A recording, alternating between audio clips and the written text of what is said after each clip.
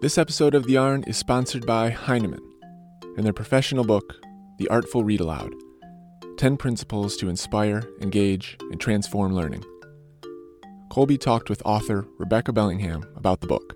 So I was really thinking a lot about how can I really, lean on my experience and my knowledge as an artist and an actress and help teachers with very concrete tips to kind of make their read alouds that much more meaningful and effective and artistic and special using the tools that I know well as an artist and an actress. How can I leverage all those tools or kind of think about how to break those things down and make them doable, actionable for teachers. If you work with kids, you know how special read aloud time can be. The Artful Read Aloud will help make your story times unforgettable. Visit Heinemann.com to learn more and order a copy.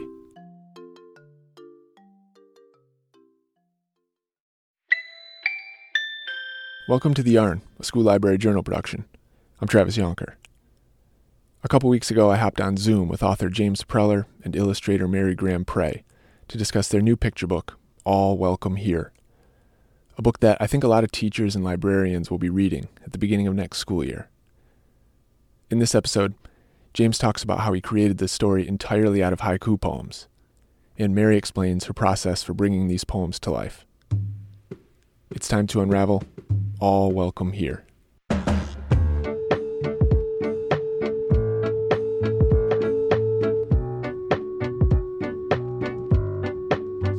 Jimmy, maybe this would be a good one for you to start with. Just if you were describing this book to somebody, to a fellow writer or something like that, what would you say? How would you describe this book? My elevator pitch for this is, it's really a back-to-school book that celebrates the openness, diversity, tolerance, and acceptance that happens in classrooms, public classrooms across America. And it's just sort of a day of the life and told through interconnected haiku, which allows the reader to follow certain characters in subtle ways, and we see how they navigate that thrilling and somewhat scary first experience in school. Yeah.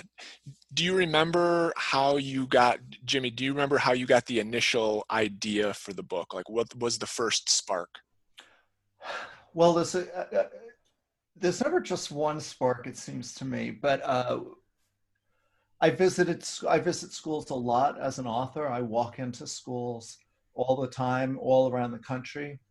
And I'm always moved by, when you walk into a school and they're like, yeah, there are 15 languages spoken here, or, these beautiful sea of faces that I'm able to see. At the same time, politically, we were seeing the beginning of the 2016 election, and immigration is a fraught topic. It is a complicated topic. There are no easy solutions, but we're beginning to see it spoken about in really, I thought, really kind of hateful and negative ways. And, it made me reflect on America. And I thought, in our classrooms, we see this working. We see the ideal open community of diversity and acceptance and love. And I wanted to just celebrate that in a way that wasn't, I didn't want to be didactic or pedantic. I just wanted to just celebrate that and kind of push the political stuff aside and just focus on the positive. So what was sort of the decision, Jimmy, about haiku, about poetry for this? Well, as a college kid, I fell in love with poetry. I've always loved poetry. There's not a ton of money in poetry, Travis. I don't know if you know that, but the poets are not, they say in Russia, they used to, Stalin used to kill the poets. In America, we wouldn't bother, who cares? So I became in love with haiku probably in the last 5 or 6 years, just as part of my practice of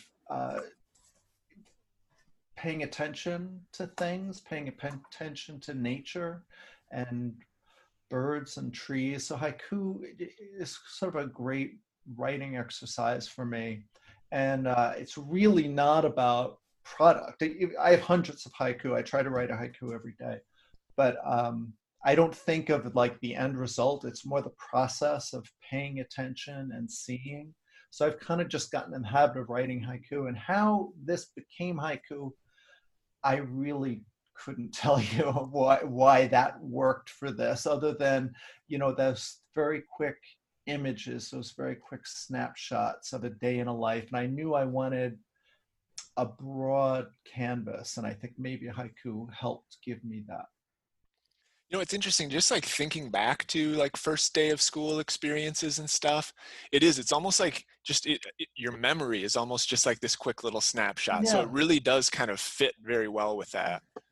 Yeah, I definitely have that first day of school on the bus being terrified of, because their nuns were outside, there were nuns out there, and that's scary. And, even though I was the youngest of 7 and I knew the routine and everyone seemed to have survived before me, there was still that feeling of like, I don't know if I want to leave this, big yellow Twinkie here.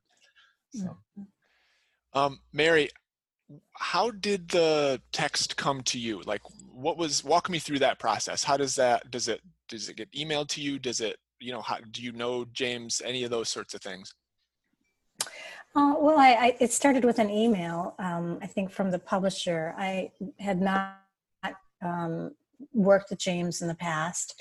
So I was contacted about this manuscript, a collection of haiku poems written by James that would be a book about the first day of school, an experience of school that would show us a lot of diversity and a lot of, welcoming of all kinds of kids, and just a really fun look at what school can look like and the exciting things that can happen on that first day, and meeting all these wonderful kids and some of them becoming your friends. And so like Jimmy, I had kind of some traumatic memories about my early years in school and that first day, and getting on that bus too. So I related to it right away. And another reason why I related to it was I have an Asian American daughter, and we have discussions now. She's in her teens, but we have discussions about,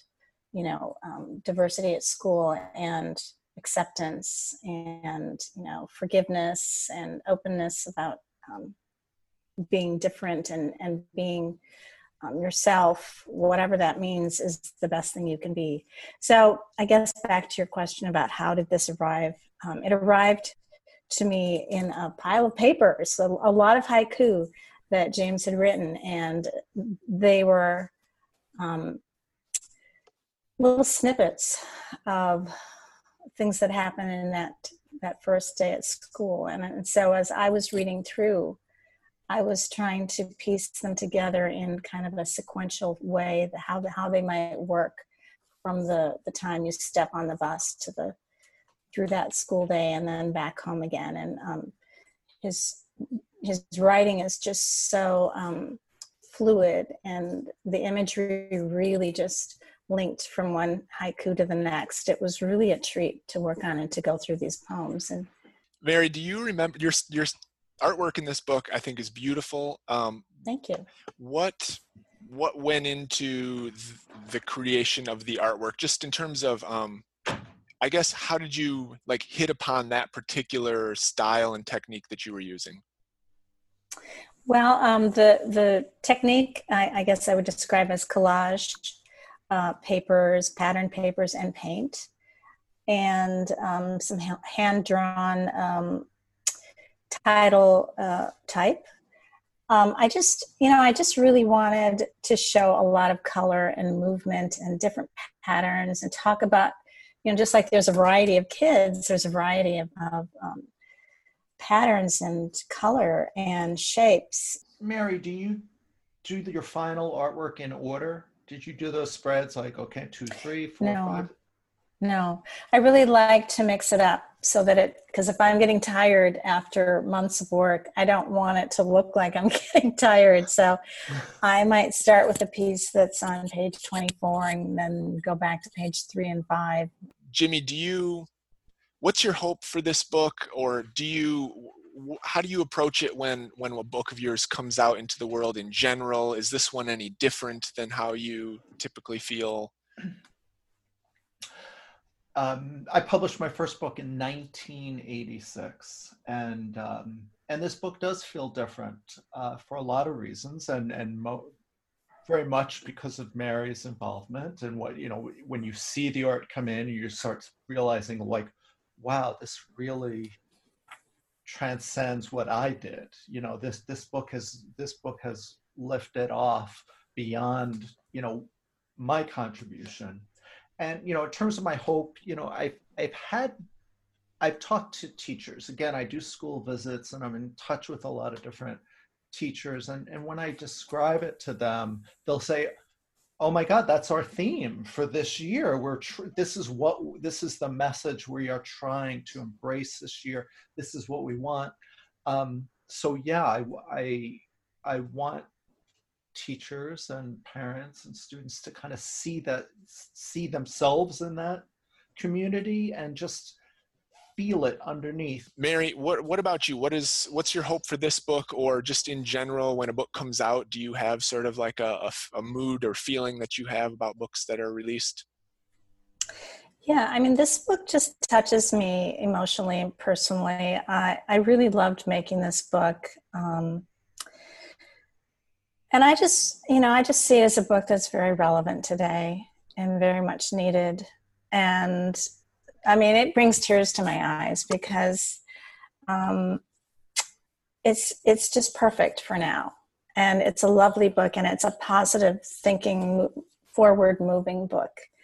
And it not only welcomes children to school, it welcomes them into the world of friendships and accepting others and loving yourself. And there's a lot of conversations that can be had around those very basic human experiences.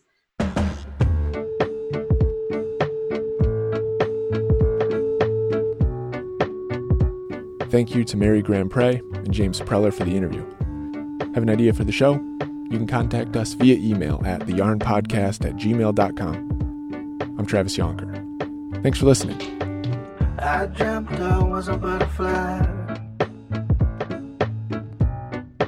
dreaming I was me. I flew up to the mirror,